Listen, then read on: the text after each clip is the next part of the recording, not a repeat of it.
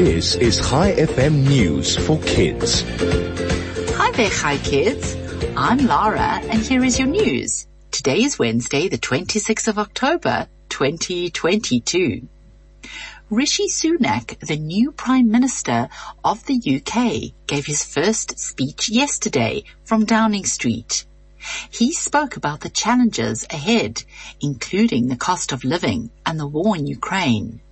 He admitted that some mistakes were made by former Prime Minister Liz Truss, and that he had been appointed to fix them. He pledged to unite the country with better schools, safer streets, and better health service. Meanwhile, Diwali is a 5-day festival of lights, celebrated by millions of Hindus, Sikhs, and Jains across the world. Diwali is a festival of new beginnings and celebrates light over darkness.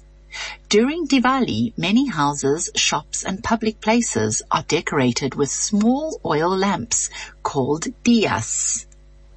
And finally, researchers found bones and teeth remains from people believed to be 54,000 years old. These remains were found in 2 caves in the Altai Mountains in Siberia.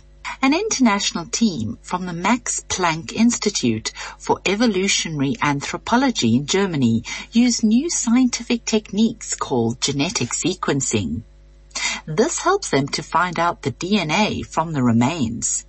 DNA is the genetic information inside the cells of the body that makes people who they are.